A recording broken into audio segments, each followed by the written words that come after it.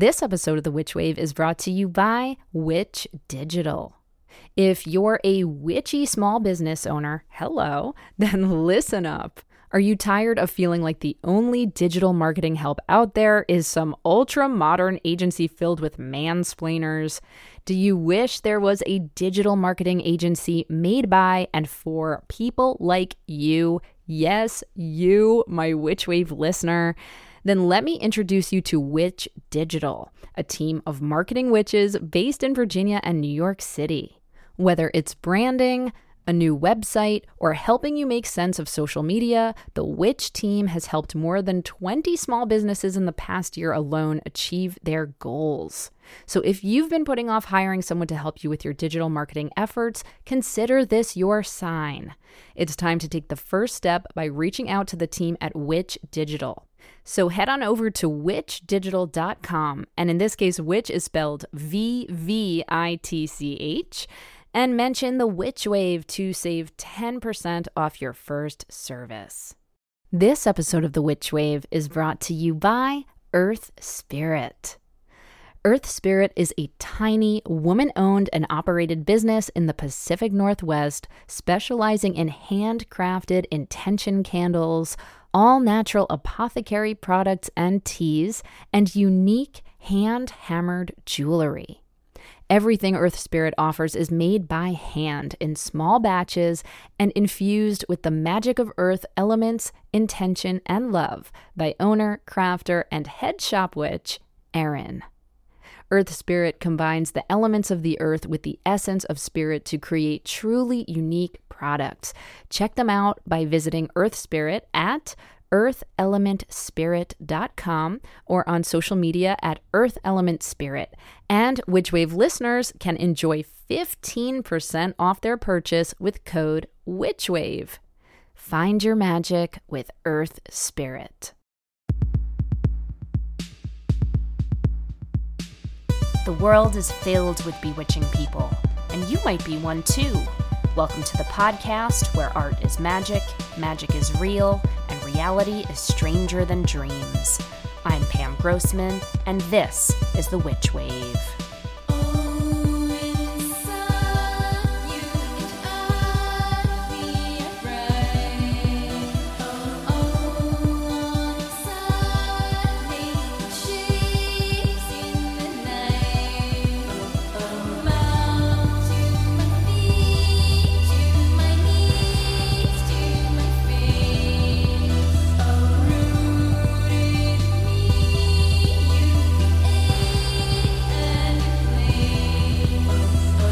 Hello and welcome to The Witch Wave. A question I get asked a lot during interviews is, why is witchcraft so trendy right now? Or some variation of that. Why is the occult so trendy? Why is astrology so trendy? Why is tarot so trendy? Etc., etc.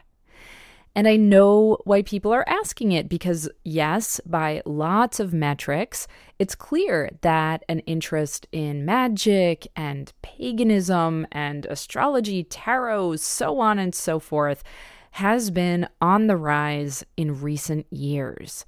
You can see it on social media. You can see it in the many books and films and shows about witchcraft. You can see it reflected in music and fashion and on and on. I get it. I understand where the question is coming from. And there are certainly different answers that I've developed over the years to acknowledge why that might be and what needs and desires magic can help us meet and hopefully fulfill. But I confess that I've also started to bristle a little bit at the framing of this sort of question, and then at the subsequent trend pieces that are written about witchcraft and the occult overall, because they often belie the journalists' ignorance and biases about the so-called supernatural, as well as the ignorance and biases that the journalist is often assuming the reader has. There's often an assumption and an implication that an interest in anything magical is silly or outre, and it often gets, as I'm so fond of saying, either trivialized or sensationalized. And so the journalist wants me, the interviewee, to somehow explain to their readers why this alleged occult craze is capturing the hearts and the imaginations of the quote-unquote mainstream, i.e. the normal people, right? And I just really want to break down why, even if that framing is innocent, it has colonialism and racism baked into it. Because this doesn't acknowledge the many, many cultures whose engagement with the so-called supernatural or otherworldly or spirit world is really normal. And it also doesn't acknowledge the many thousands of years of humanity overall practicing forms of ritual, myth generation, and spirit relation and veneration that is very much a part of all of our shared history. Though in some cases you might have to go back a couple generations in your own lineage to find it. Now, I know these journalists usually probably mean well. Let's assume they do. But their implied assumptions that spirit work of any kind is weird reinforces these racist and colonialist ideas. I'll also say it's pretty hypocritical in many cases because dominant religion, and I'll just say particularly Christianity, often utilizes the same tools of invocation, ritual, petition or prayer to a higher being, and spirit communion that witches and other spirit workers utilize and have utilized for centuries. But that's a whole other conversation. But the idea of magic being at its best weird and at its worst demonic and therefore threatening is a very white, Western European notion that is also relatively recent. So if you yourself, my darling listener, find yourself in a position to write about the occult or to speak about it in public or do any work around this where you're communicating ideas to other people, all that I ask is that whenever possible, you try and acknowledge that engagement with magic is and has been very normal for most of human history and still is in many cultures and contexts throughout the world. And if you need a model for how to do this, I just saw a really great example the other night of someone who I think is really wonderful and is a public person who thread this needle really well. And that is John Oliver. On his comedy news show on HBO last week tonight, he was talking about the recent trend of psychedelics being used for therapeutic purposes. And he talked about the current interest and popularization of this happening now. And he talked about the current interest and popularization of this that's happening now in the quote-unquote mainstream. But he beautifully contextualized this by, first of all, talking about earlier times in history when psychedelics were in the public spotlight. So that's him saying, hey, just because this is big right now, this is not the first time that we've seen this. So let's give historical credit and acknowledgement to what's happened before. And even better, he also acknowledged the many indigenous cultures who have been utilizing psychedelics in their own healing and spiritual rituals for thousands of years. So I guess the takeaway here is be more like John Oliver. Give credit where credit is due. And if you're going to explore so-called fringe topics in spirituality in your work, make sure you remember that magic is only fringe if you are living in a society that is dominated by colonialist, white supremacist thinking. This is why I adore today's guest, the astrologer Diana Rose, whose approach to interpreting the sky's messages incorporates her deep knowledge of history and her heart-forward respect for the many different peoples who developed their own systems of astrology across the globe. I cannot wait for you to hear her thoughtful and expansive ideas about all things cosmic in just a moment. But before we get to that, first let's check and see what's come through on the Witch Wire. Who is it? Witches! Leah writes, Dear Pam and the Witch Wave, I'm a practicing witch and college student currently taking a cultural anthropology class. While the material is fascinating, my professor often frames issues like the oppression of women, social inequality, and colonization to be morally inevitable, even okay, in an attempt to be objective when studying different cultural perspectives. We recently spent a week on the topic of witchcraft, and I was struck by the way he perpetuated negative ideas about the witch. His information was based on an outdated article written by an old white man. He wrote that anthropologists define witchcraft as, quote, evil magic performed in secret, unquote. And because witchcraft can only take place in secret, there is no evidence for it existing, and that modern witchcraft and Wicca are illegitimate because they are public and benign.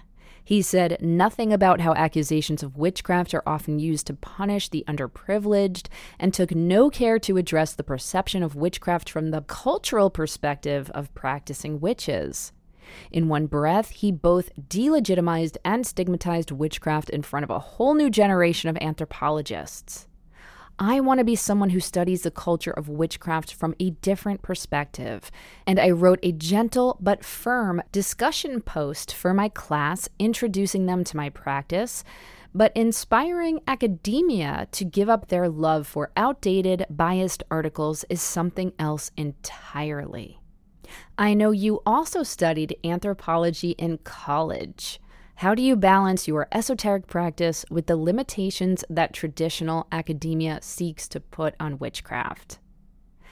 Hi, Leah.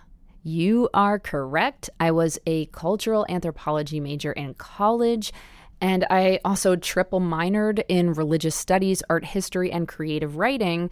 And I did all this because at NYU in the early 2000s, this was the best way that I could come up with to study magic, ritual, symbolism, and consciousness in an academic context.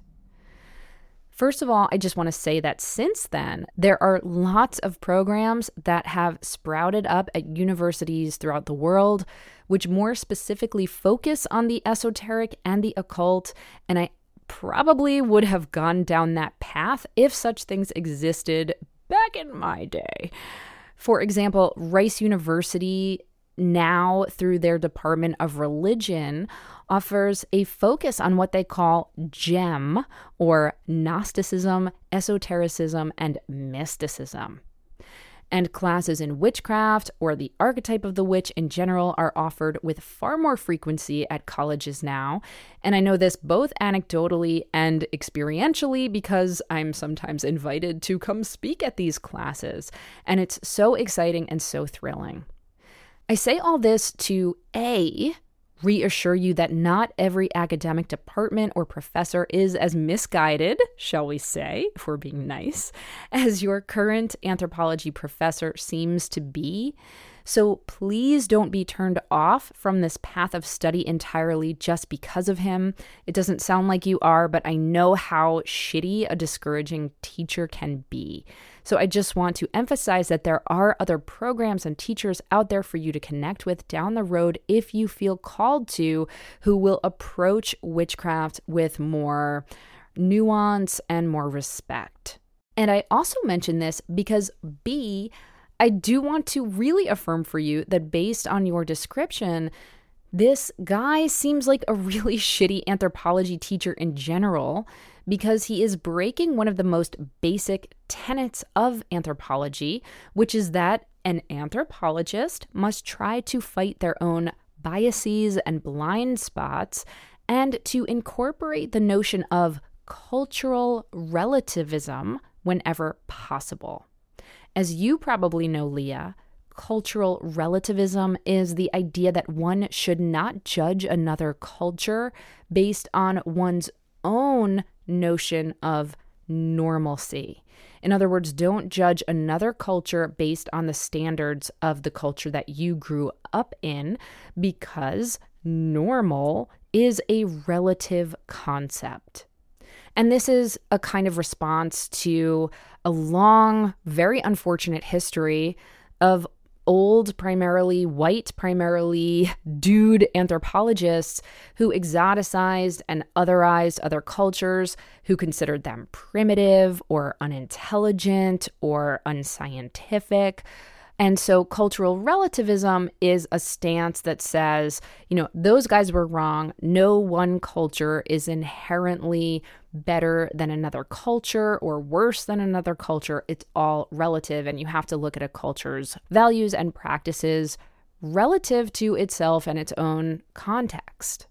Now, in terms of what you can do, I think it's wonderful that you were brave enough to share your own perspective and experiences with witchcraft with your peers. And perhaps you did that with your professor too, I'm not sure. But if you do want to go further with your professor, I don't even think you have to expose that you practice witchcraft unless you want to. You can simply tell him that ideas about witchcraft have evolved significantly, particularly in the last 75 years or so, and you can link to some books and articles which support this. This is good scholarship, right? It's not just you voicing your opinion, but then you're backing it up with some resources and materials that he can look at if he's open to it. Ronald Hutton's book, The Witch, A History of Fear from Ancient Times to the Present, is both academic and accessible, and it does a really thorough job of covering this material. And there's another book called Waking the Witch, Reflections on Women, Magic, and Power by someone named Pam Grossman, and you may want to check it out. I hear it's pretty good. But also, just know that this is one professor in one class, so if you don't end up making inroads for whatever reason, there are definitely more witch-friendly teachers and programs out there for you if you are called to go deeper in your own academic explorations. And you can use this bad experience to inspire you and ignite your own inner fire. Sometimes we learn how we want to be based on bad examples of what we do not want to be. So this could be a real blessing in your life. And often I tell people to make the thing that they wish existed in the world. That's one of the reasons I wrote Waking the Witch. There was not a book that I could find that was like this. And so I was like, I guess I'll have to write it myself. On the same token, if you're not finding certain classes or certain papers or certain books that you wish existed in the world, maybe it's because you need to embody it yourself and invent it yourself. So I think this can be a beautiful experience if you want to transmute it into one. I'm sorry that it happened and that it felt so crappy at the time. And I so admire and acknowledge you for being brave and trying to spread the good word of the witch. And now in terms of how I balance my academic career and my spiritual path, that's something that you are going to have to figure out for yourself. Everyone does it differently. Some people, if they go down the route of academia, choose to be more cloaked and hidden. Other people are really out and proud witches and still write incredible papers and teach classes and write books. So I think you're just going to have to feel your way through it. I did not end up in academia in a formal way. I certainly love guest teaching. I love speaking at conferences and things like that. But, I'm an indie witch, baby. And so it's a little bit less of a concern for me. But I totally understand why you're going to have to maybe, if you go down the route of academia, pick and choose who you share your practice with. Or another person I would mention to you is Margot Adler, who is a great example of someone who, when she was alive, she was a journalist, she was an NPR reporter. She also ended up writing an incredible anthropological book about the modern witchcraft movement called Drawing Down the Moon. Now, this was in 1979, but it still is extremely relevant and I think important for a lot of people to read if they're interested in the modern witchcraft movement. And Margot Adler became a high priestess of Wicca herself because she was so moved by what she was learning. So it is possible to be a serious professional and be a practicing witch, and I just know you're going to be able to figure out how to walk that line, even if the line is a little bit crooked and swirly, as the best witchcraft paths tend to be. Best witches, and keep me posted. Now, on to my guest. Diana Rose is a relational astrologer, tarot reader, writer, and facilitator. Her practice aims to bring fellow humans into a more ferociously loving and compassionately honest relationship with themselves, the earth, and the heavens. She has been a 3-time invited speaker at the Northwest Astrology Conference, is a repeat guest on the Astrology podcast, and has been a guest on many, many, many other podcasts, including Jonathan Van Ness's Getting Curious. Diana also wrote a piece on responsible astrology for Wired, which is a must-read. She created the guidebook for the Rosebud Tarot, and she's the editor of Revelor Press's forthcoming Calliope series. Diana joined me from her home near the Angeles National Forest in Southern California via Zoom.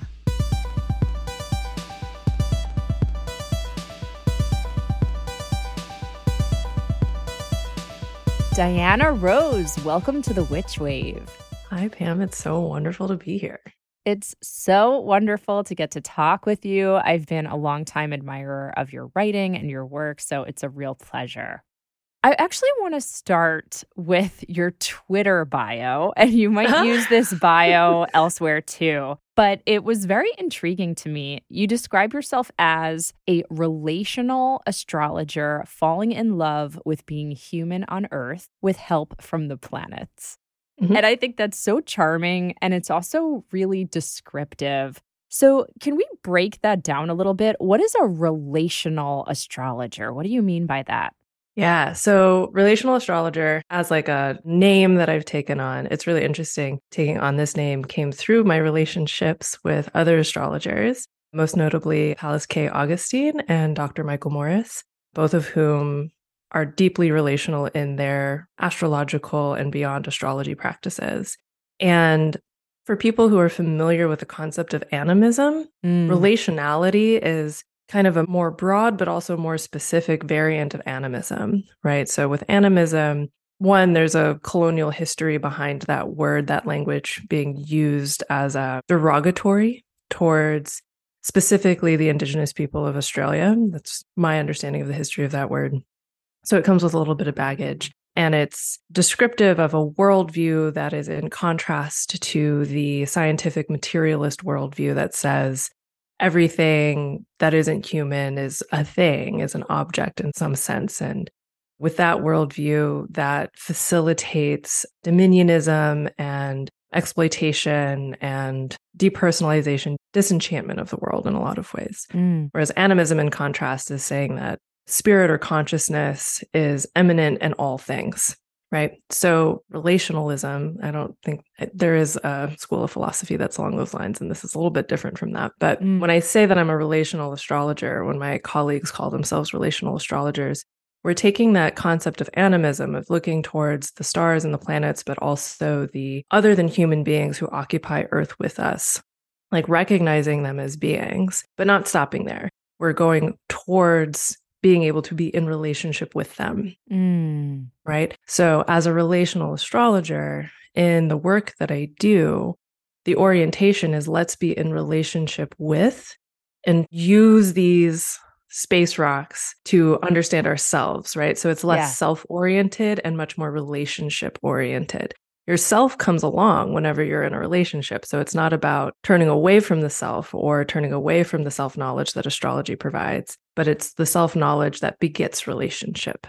Ooh, that is so gorgeous. And it's actually such a different answer than I was expecting because I thought you were going to talk about like interpersonal relations, but you're talking about having relationships with the planets themselves. Yes. And I think with the cosmos. Ooh, that is powerful. How dreamy. And it's also like romantic. And I just think that really gets my imagination going. And okay, so the rest of this phrase, falling in love with being human on Earth with help from the planets.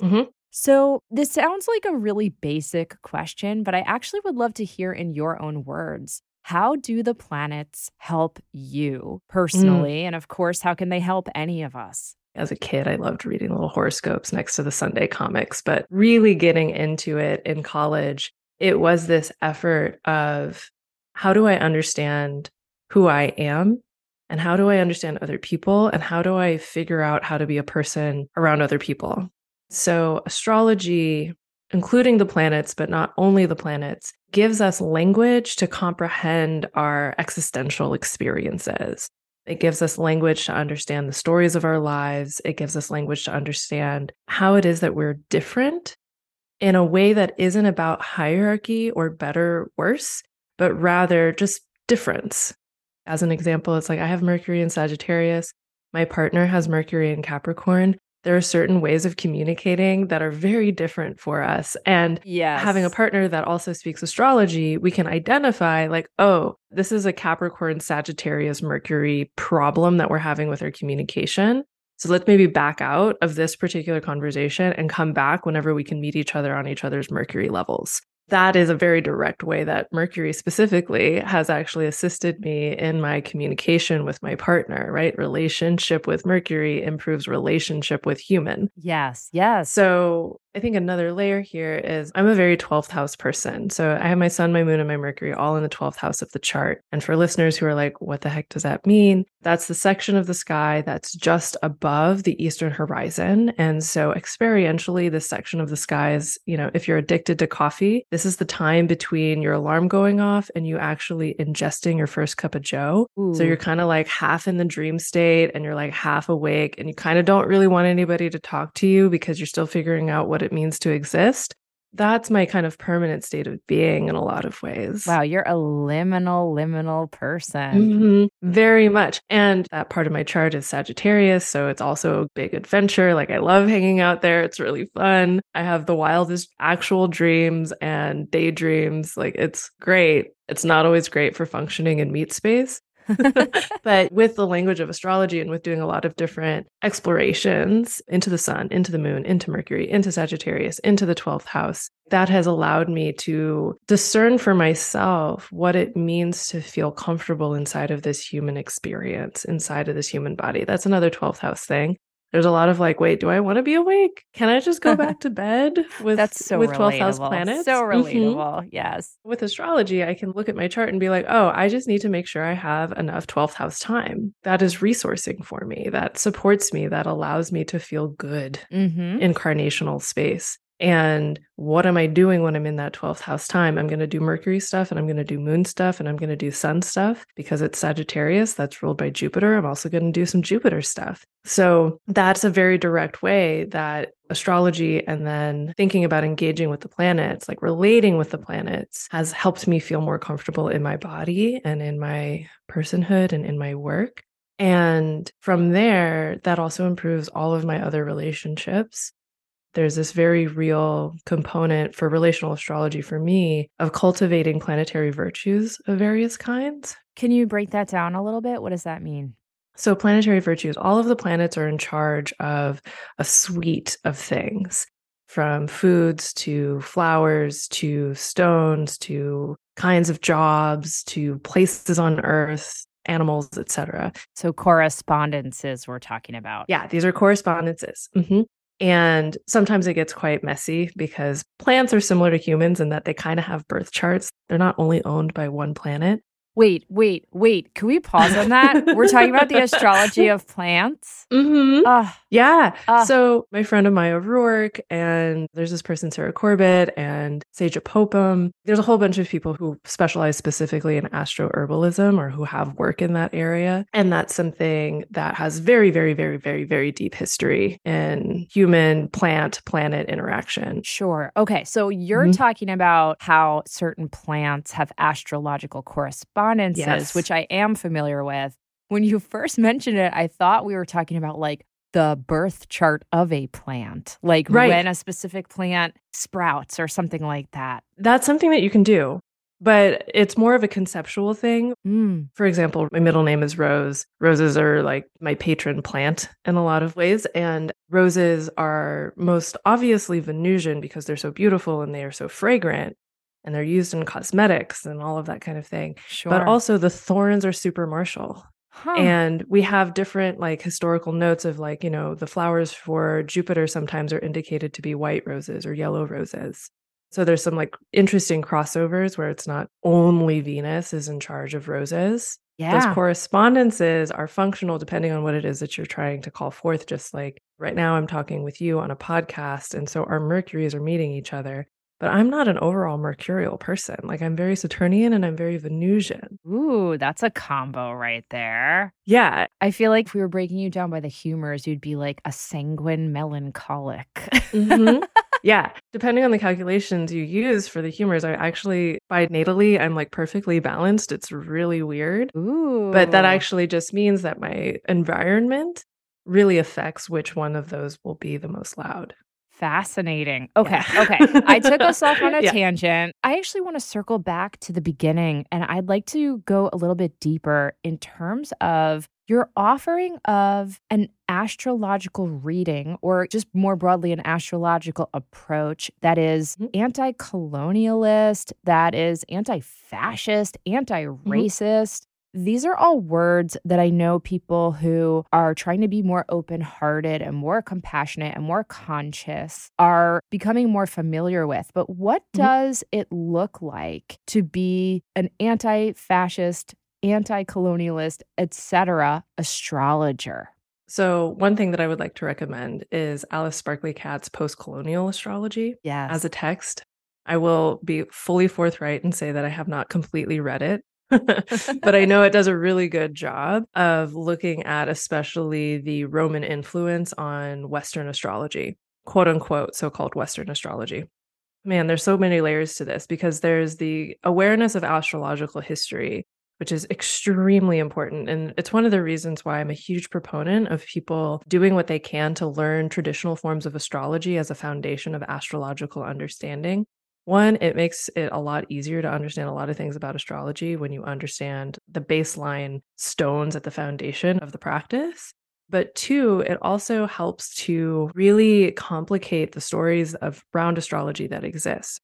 I love humanistic and counseling and psychological astrologies. And also within psychological astrologies, we're importing the mechanistic view of the human soul. And we're also importing a lot of ideas around what a good human or an individuated human should be, which are very, very saturated with supremacist thought and patriarchal thought. Yes. Super saturated with those things. There's also a lot of gender binarism that happens. But when we look at the history of astrology, we're looking also at the time around Alexander the Great, quote unquote, Hellenistic astrology emerges. And that's an extremely multicultural blend. It's not just Greek. It's like the entire Mediterranean area, like including, going into like Turkey and beyond. And there was a lot of conversation happening from the Indian subcontinent into the Mediterranean area and around North Africa at that time. Sure. When you study traditional astrology and then you also get some exposure to, say, Jyotish, which is Vedic astrology, you start to see, a lot of these techniques are the same, but we're just not using the Sanskrit terms for them. And they've been a little bit clunkified in certain ways. I'm sorry, I just want to pause us because for listeners who might not have thought about these concepts before or who are teasing them out, I want to state the obvious, which is astrological practice exists in virtually every culture Yes. that I'm aware of. So I think that the average American layperson Mhm. may assume that astrology, it comes from Greek orientation.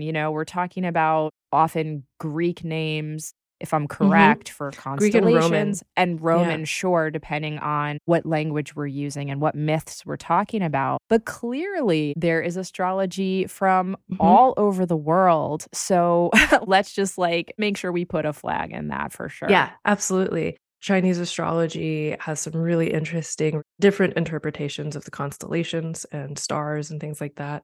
There's a lot of really interesting things coming out of Peru. I know somebody who's working on Ojibwe astrological perspectives. There's so much there. And I think one of the important things too, even when we're looking at Roman and Greek, is understanding that a lot of the European supremacist project was the literal whitewashing of the multi-ethnic, multicultural realities of Greece and the Roman Empire, right? The Roman Empire was not a singular people. And part of why the Roman Empire was so successful was it continuously allowed for multiplicity within its domain. And it started collapsing whenever it became really fascist. Right. Hello. Right? Thank you very much. Can we also just kind of underline this point, which you write about so beautifully? I've read a bunch of articles and essays that you've written, and I believe you say this in your bio too, which is essentially the notion that, and I think you were kind of referencing this or pointing to this at the beginning of our conversation around animism, which is, I think, the idea that spirit exists in everything and that there is more to the world than meets the eye, that there are supernatural occurrences or energies that we can plug into. We can call it magic, whatever language we want to use. That in the West, many people talk about those things as being other or exotic or weird. But in fact, so many cultures have language and structures which acknowledge that as completely normal. So Completely for us normal. to treat the quote unquote supernatural as odd and other is inherently kind of colonialist, wouldn't you say? Yes, 100%. 100%. The separation of human from the rest of Earth ecology is the colonial project, because that separation is what allows for exploitation, objectification, pillaging, all of these different things. And so that's one of the things that I will talk about is, what does it mean to be human on Earth? Part of being human on Earth is reoccupying the spiritual and physical niches that humans are supposed to be occupying, the physical and the metaphysical niches that humans belong in, right? So this is not the eco-fascist, humans are the virus. And it also isn't the how humans will fix the planet. No. Humans are supposed to be in multifaceted and multiform relationship with the other than human of all different kinds. Yes. Visible and invisible, tangible and intangible. And astrology is actually a really wonderful way to identify different levels of that on an individual level. And then even just paying attention to collective transits like mundane astrology, that also helps to sort of paint pictures of where we are on the clock and how we can engage with the unmeasurable according to dogmatic scientism, but still very present energies, electricities, whatever you want to call it, that we're all swimming in at the same time. Beautiful. On that note, we're going to take a quick break and we'll be right back. Black Phoenix Alchemy Lab is a specialty fragrance house currently celebrating its 20th year, now based in Philadelphia. Black Phoenix Alchemy Lab specializes in formulating body and household blends with a dark, romantic, gothic tone. And over the years, they've collaborated with so many of my heroes, including Neil Gaiman, Guillermo del Toro, and the Jim Henson Company. They continually return to inspirations drawn from history, mythology, literature, pop culture, and fine art. And they have a sister store called Twilight Alchemy Lab that creates oils blended and consecrated specifically for use in witchcraft and ritual magic. Keep up with their latest seasonal perfume releases by looking them up on social media. And Black Phoenix Alchemy Lab also now has a YouTube channel where they share scent reviews, announcements, and original video art. Perfume archives and customer reviews going back many years can be found at the fan-run bpal.org web forum. And of course, you can order all of Black Phoenix Alchemy Lab's decadent perfumes, oils, and more at blackphoenixalchemylab.com. The Witch Wave is sponsored by BetterHelp. I often think about trying to aspire to be the best version of myself. And I know that I can reach that best version, or at least a better version of myself, when I am taken care of, when I've taken steps for self-care through things like sleep and eating, and of course my magical practice, and also when I am in therapy. Yes, indeed, I have been a huge fan of therapy, a huge proponent of therapy, a huge consumer of therapy for most of my adult life, and it has absolutely helped me become a better version of myself, a more healthy version, a more emotionally nourished version, a more self-actualized version of myself. And I truly believe that I wouldn't be able to do all that I'm able to do without therapy having been such a big part of my life. I wish everybody could go to therapy. I wish everybody would go to therapy. Therapy has helped me develop coping skills for when I feel overwhelmed and stressed, or when some post-traumatic stress disorder stuff kicks in for me. And it's helped me feel more self-empowered because I have taken steps to focus on myself, to focus on my needs, to focus on my development with somebody who is there for just me in those sessions. And that's something I think everybody could benefit from and that everybody deserves. I think the world could be a better place if everybody took care of their mental health. And remember, you don't have to have some huge trauma or drama that you're going through in your life. Therapy is just good for everyday maintenance to help you clear out some of those worries and anxieties and stresses so that you then have more bandwidth to do the things in your life that you really want to do and for you to become the person that you are meant to become. If you're at all curious about therapy, BetterHelp is a great option because it is more convenient and more accessible than so many other offerings out there. It's affordable and it's entirely online, so you can communicate with your BetterHelp therapist from virtually anywhere. All you have to do to get started is fill out a brief questionnaire online, and then you'll get matched with a licensed therapist that's hopefully right for you. But if not, you can switch therapists at any time for no additional charge because BetterHelp wants you to find that right match. So if you want to live a more empowered life, therapy can get you there. Visit betterhelp.com/witchwave today to get 10% off your first month. That's BetterHelp, HELP.com/witchwave. Take care of yourself and live the life you're meant to. Hi, Witch Wavers. I have exciting news. At long last, we have some new Witch Wave merch available for you now through TeePublic. We decided to go with TeePublic for our new Witch Wave merch because it is a print-on-demand site, which means you can get different variations of the Witch Wave logo printed on t-shirts, mugs, totes, stickers, magnets, notebooks. Oh my gods, the sky's the limit. And the shirts come in different styles and fabrics and colors and are available in sizes small through 5XL, so you can order whatever you'll feel you're most magical in.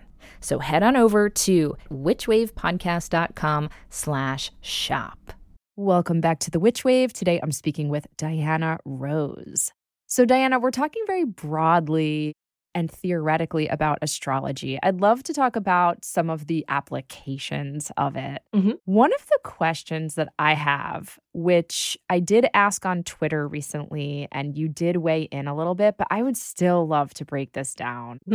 I grew up feeling very proud of my sun sign. I am an Aquarius. I grew up reading my Aquarian horoscope, and I really relate to being an Aquarius. And then as I got older, I learned more about rising signs and moon signs and all of the different intricacies that inform one's full picture of their astrological makeup. And for listeners, if you're curious, my moon is in Cancer and I am a Gemini rising.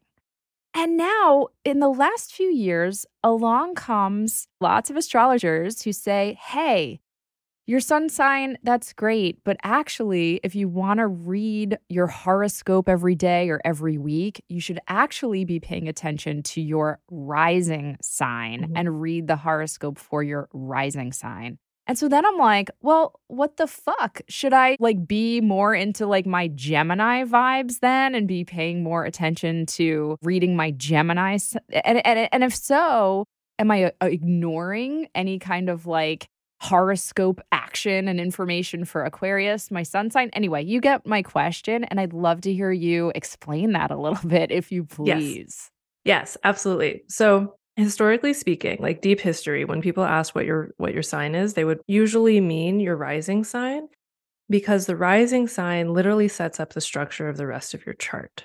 So one of the ways that I describe this to clients and things like that is the rising, the actual ascendant degree, that is the little bitty slice of zodiac that is emerging from the underworld into the visible waking world in the place where you are born, which is to say the same place where you are emerging from the underworld of the womb of the person who gestated you.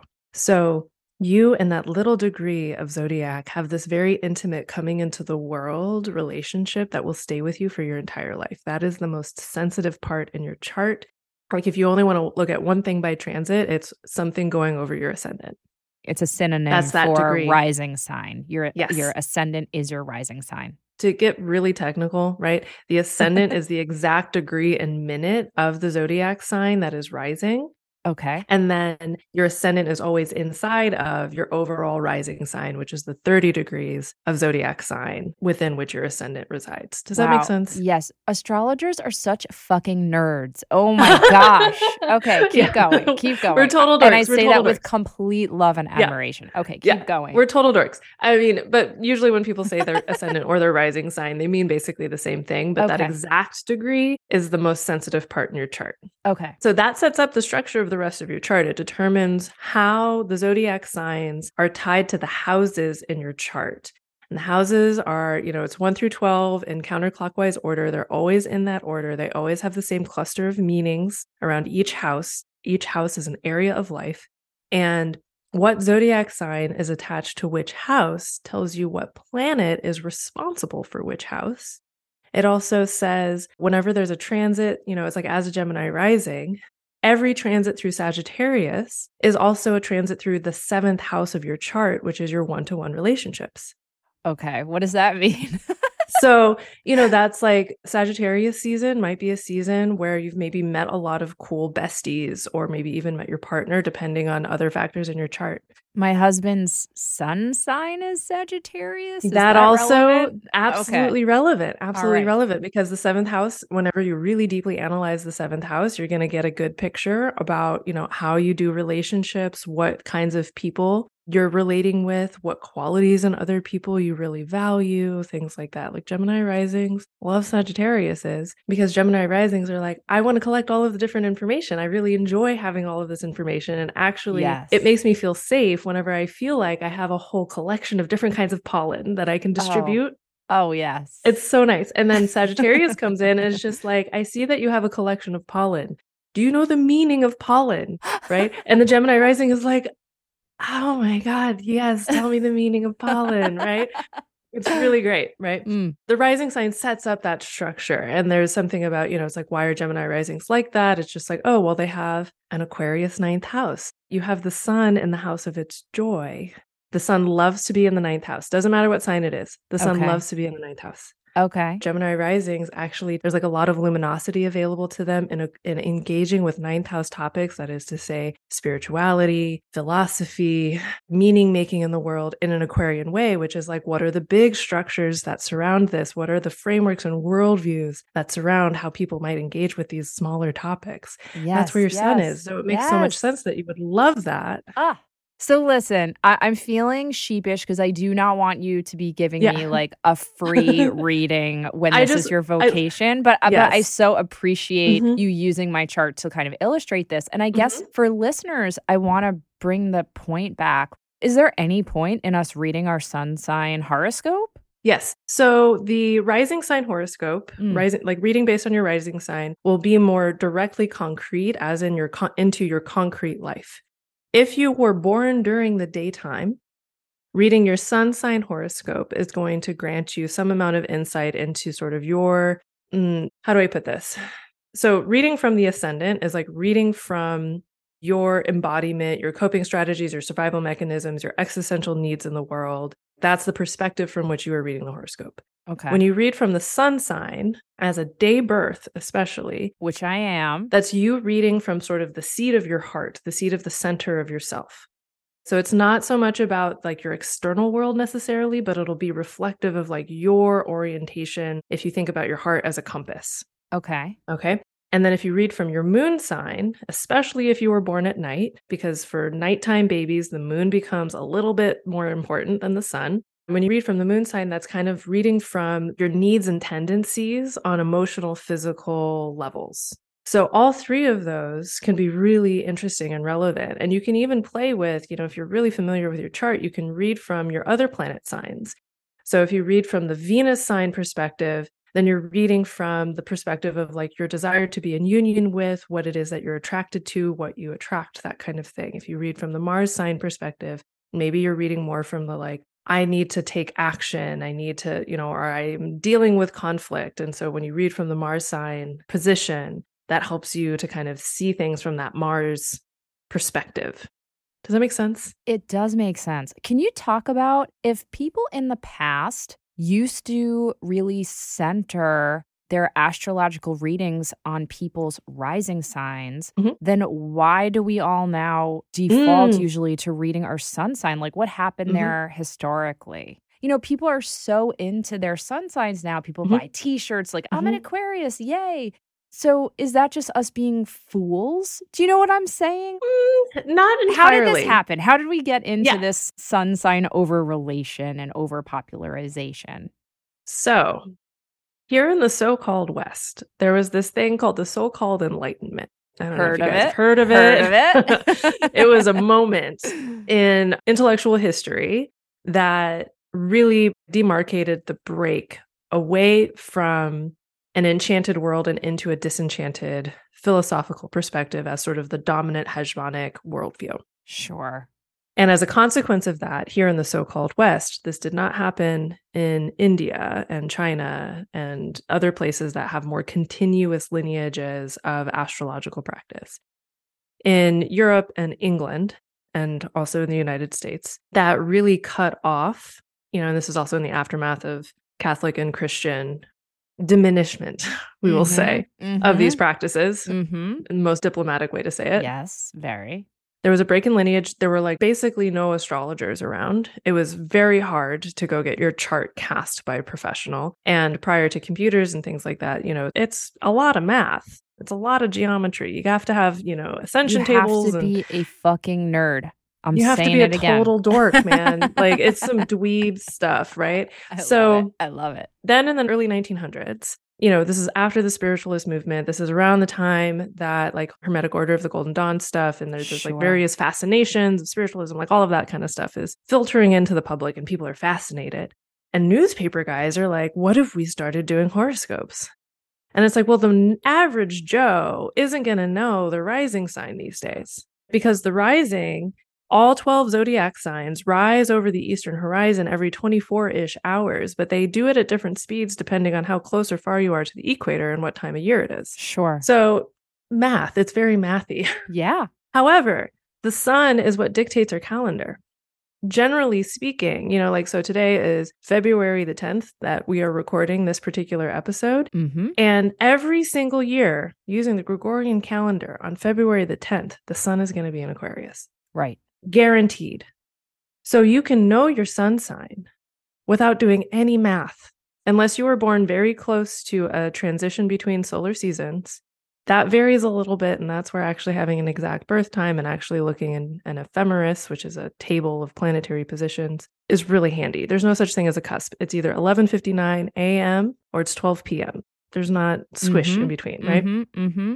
Because the sun sign is so easy to identify, it's become the default thing that people identify with. Even for people born at night who will probably resonate more deeply with their moon sign, the moon changes signs every 2.5 days. Mm-hmm. If you got a farmer's almanac, you can figure that stuff out. Sure. But it's still nowhere near as easy as the sun sign. Okay, so to summarize, the reason that we all now really associate mostly with our sun signs, the reason why that's the most popular is because someone in the 19th century was doing some kind of like poppy, let me write people's horoscopes and bring this back, and I'll just water it down and dumb it down for the masses. And that's just stuck with people. Yep. Because again, it remains the easiest thing. And it is a very successful format in publishing, right? When we look at newspapers and magazines, the horoscopes are just, if you were born between these dates, this is the one that you read. You don't have to do any math. You just have to know your birthday. That's it. So for listeners who, and I can't imagine there are a ton of them, but I'm sure there are some. For listeners who don't know their moon sign, their rising sign, all their other planetary placements, where do you point people other than obviously having a professional reading with you? Are there certain apps or things that you would recommend if they just want a baseline understanding of their chart? Yes. So the one app at this point that I recommend consistently is Chani. Yes. Oh, it's so good.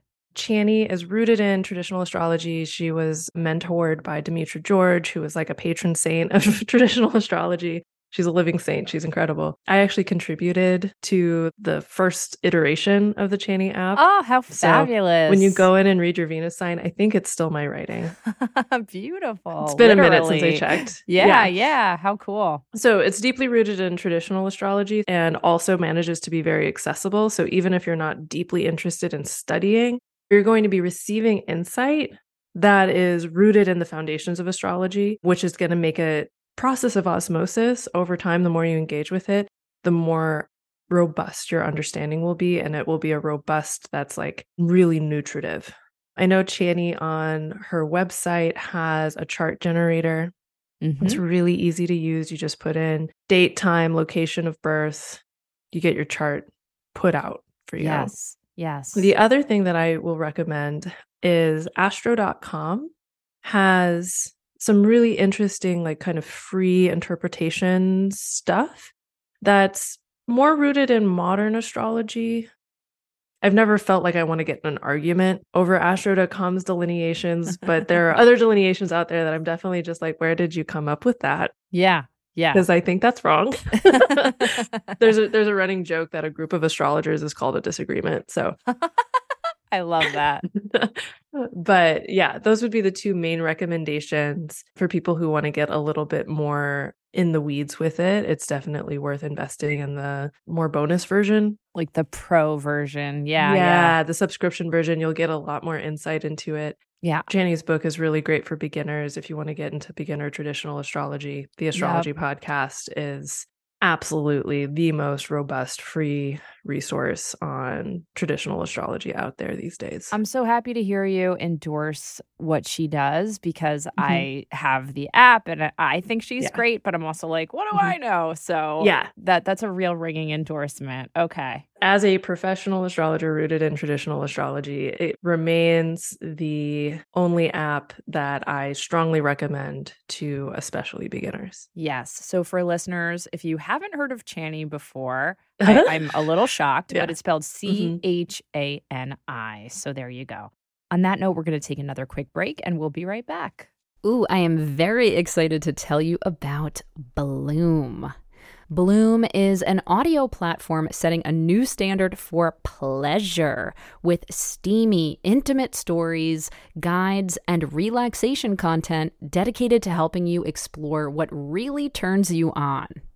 The different types of content that Bloom offers include Bloom Intimates, which are plot-based audio stories with multiple characters, Bloom Play Sessions, which include dirty talk role-playing sessions and guided pleasure sessions for couples or just for yourself, and Bloom Wind Downs, which are Bloom's relaxation content, which includes meditations and sleep soundscapes. And you're probably going to need them after getting all revved up from everything else that Bloom offers. Bloom also has some really fun features like a reader function, so you can follow along with the story or read without the audio anytime. They also have a spicy indicator that shows you exactly when the hot action starts.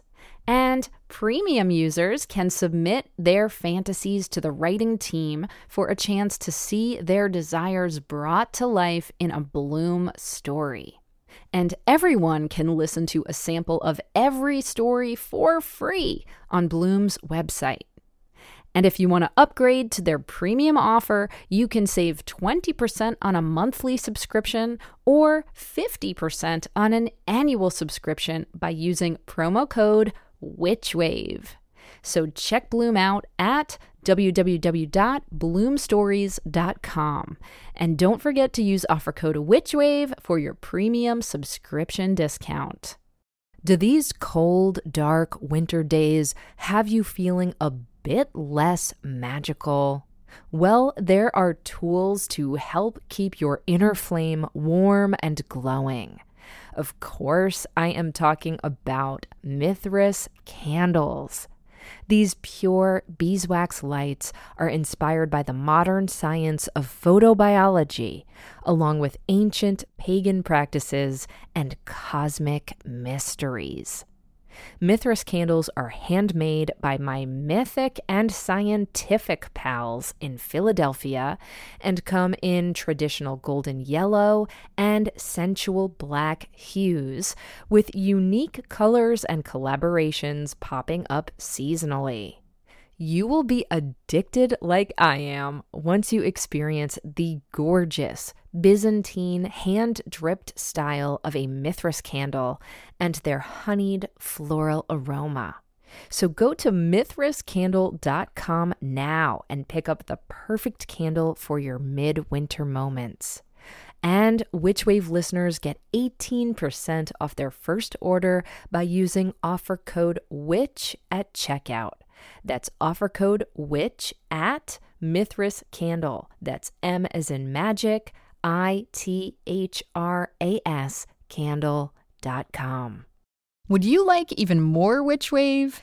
Do you wish you could hear from me and my other bewitching guests on a weekly basis? Then come join us on Patreon, where you'll get bi-weekly bonus Witchwave Plus episodes, ad-free Witchwave episodes, and detailed show notes for all. Rewards for some tiers also include magical merch and contests where you can win Witchly prizes each month, as well as early heads up about my workshops before they sell out. And all backers get access to our exclusive digital coven, where I lead monthly online rituals and where you can connect to a community of other wonderful Witchwave witches around the world. So head on over to patreon.com/witchwave and sign up. It's a fabulous way to get more magic in your life and to support the show. Thank you so much. Welcome back to the Witch Wave. Today I'm speaking with Diana Rose. So Here's another question that I have been pondering. Obviously, astrology it feels like it's more popular than ever, but clearly I don't know how popular it was many hundreds of years ago, but it's very, very popular. It's having a huge moment, as we know.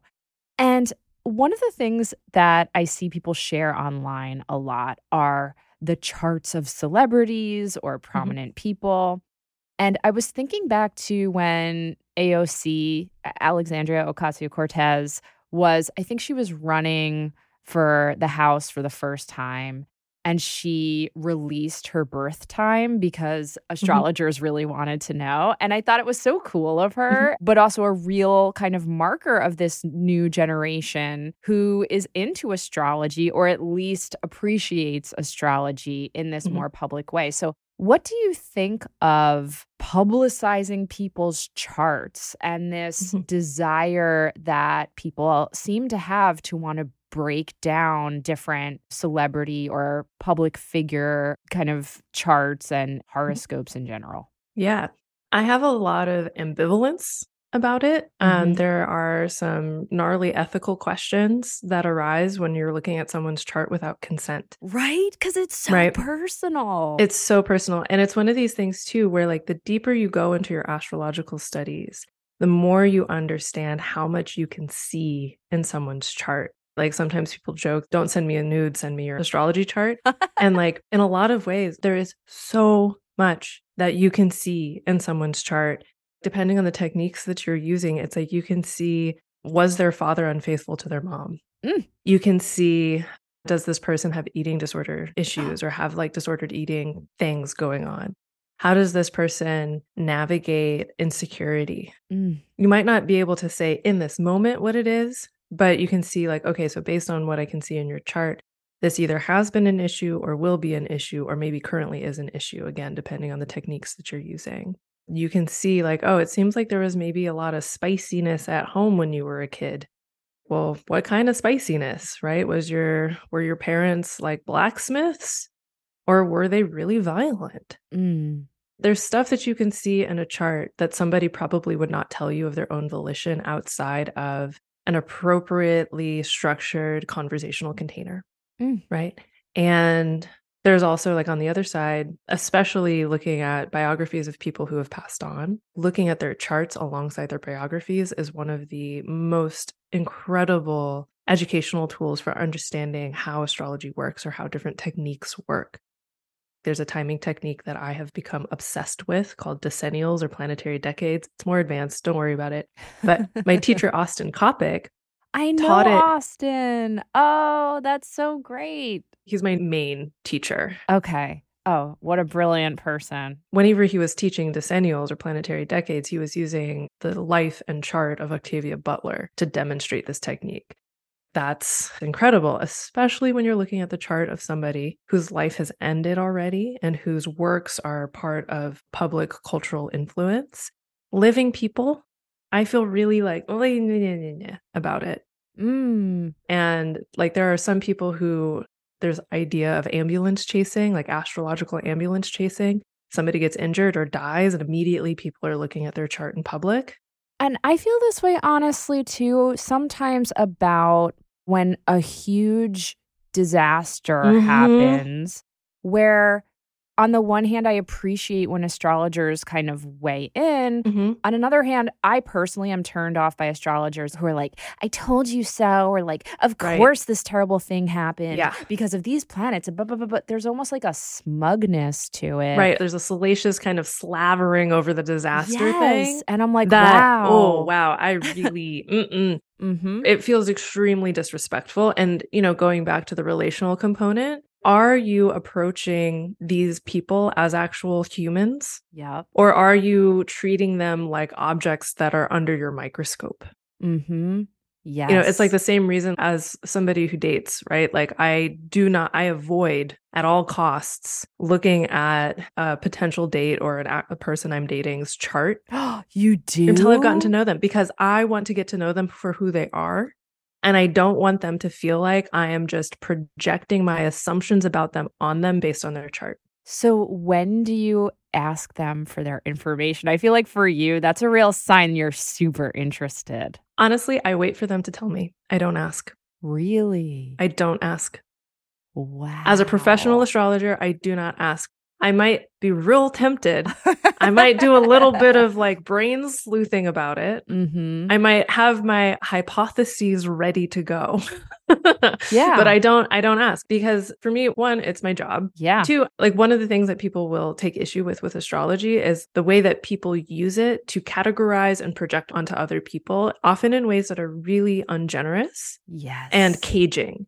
I have a Sagittarius moon. I don't believe in cages. Get me the fuck out of them. Mm-hmm. Mm-hmm. And so I don't want to do that to other people either. Like I want to meet them. I want to be fascinated by them. And then I want to be able, if we get to that point, to, in hindsight, look back on things that have happened or aspects of our conversations and be able to be like, wow, that makes so much sense.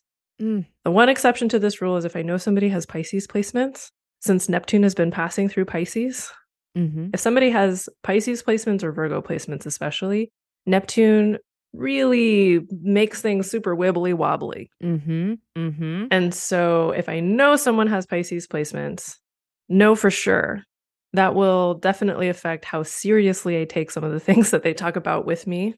Neptune just makes everything really foggy and misty. Interesting. I will keep that in mind, but it won't like be something where I'm just like completely dismissing someone because of it.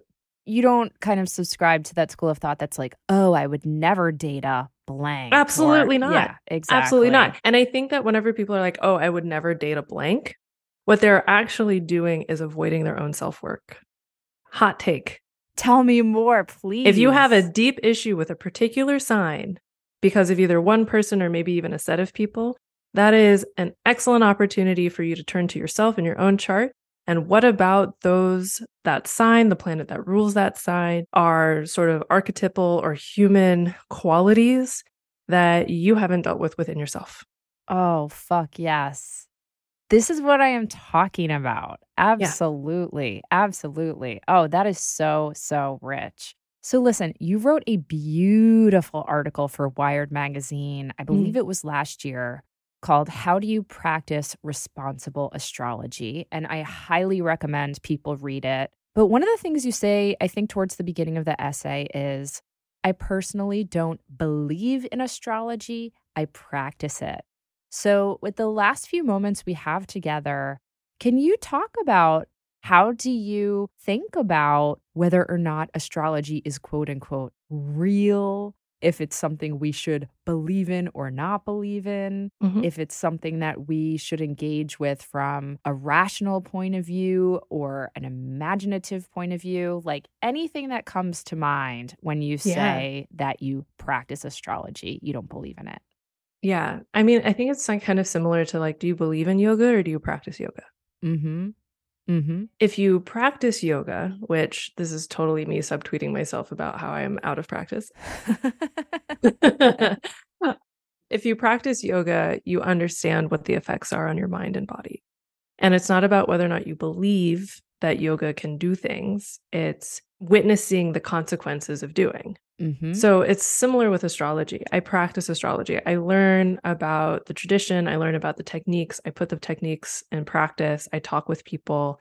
I witness things while also witnessing the sky.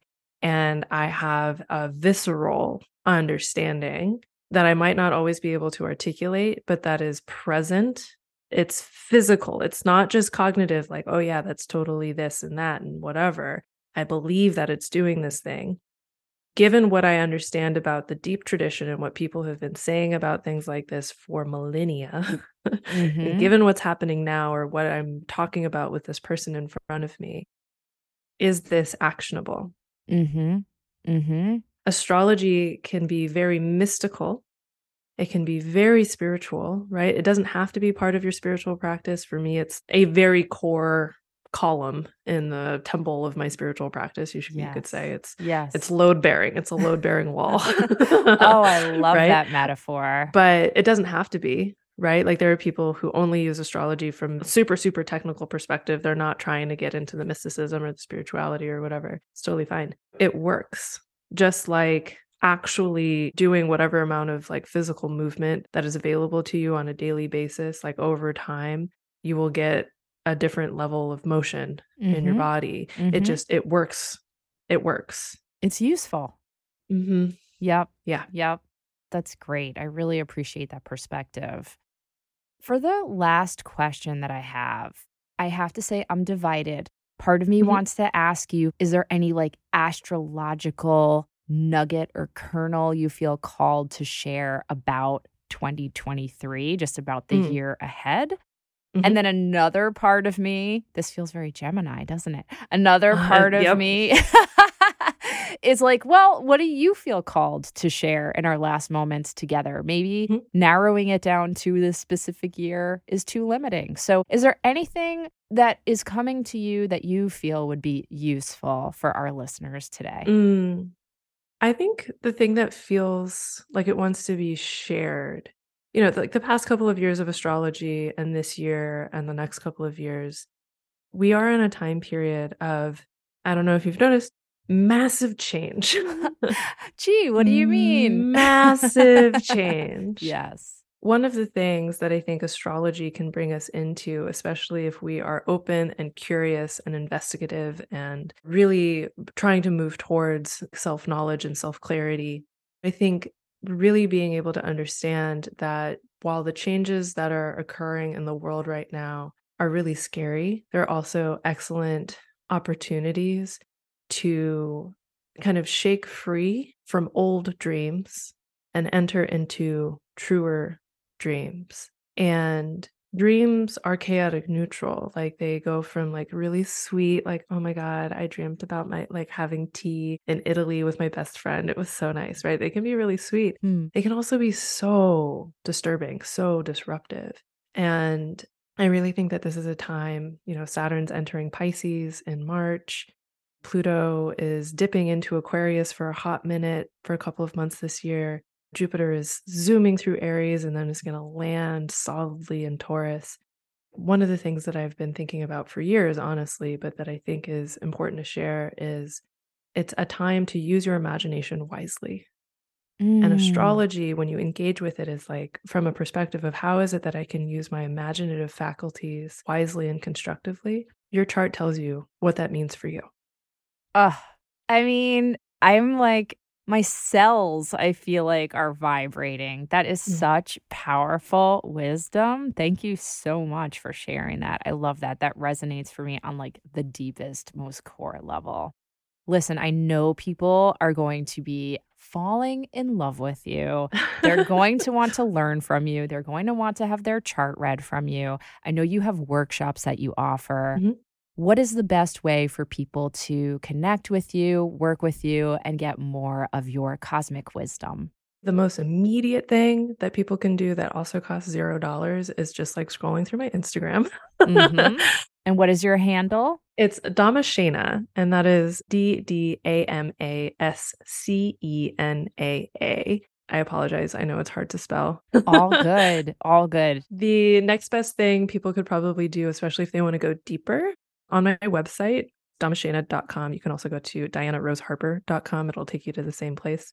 I think I currently have 7 workshops and lectures, like recordings that are available. Many of them are accessible to people no matter what level of astrology they are currently familiar with. Some of them are more aimed at astrology enthusiasts and students that are trying to go deep.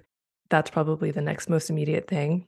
Next most immediate thing is joining my Patreon, patreon.com/Damashena. I do live chats every month, and there's a backlog of writing and videos and little audios that people will probably find nourishing. And Patreon is also the way that you get a session on my calendar. I open up my calendar quarterly these days, and I open them to Patreon patrons first. And I have the idea that I will open it to the public, but usually my Patreon patrons take all the spots before I get to that point. So.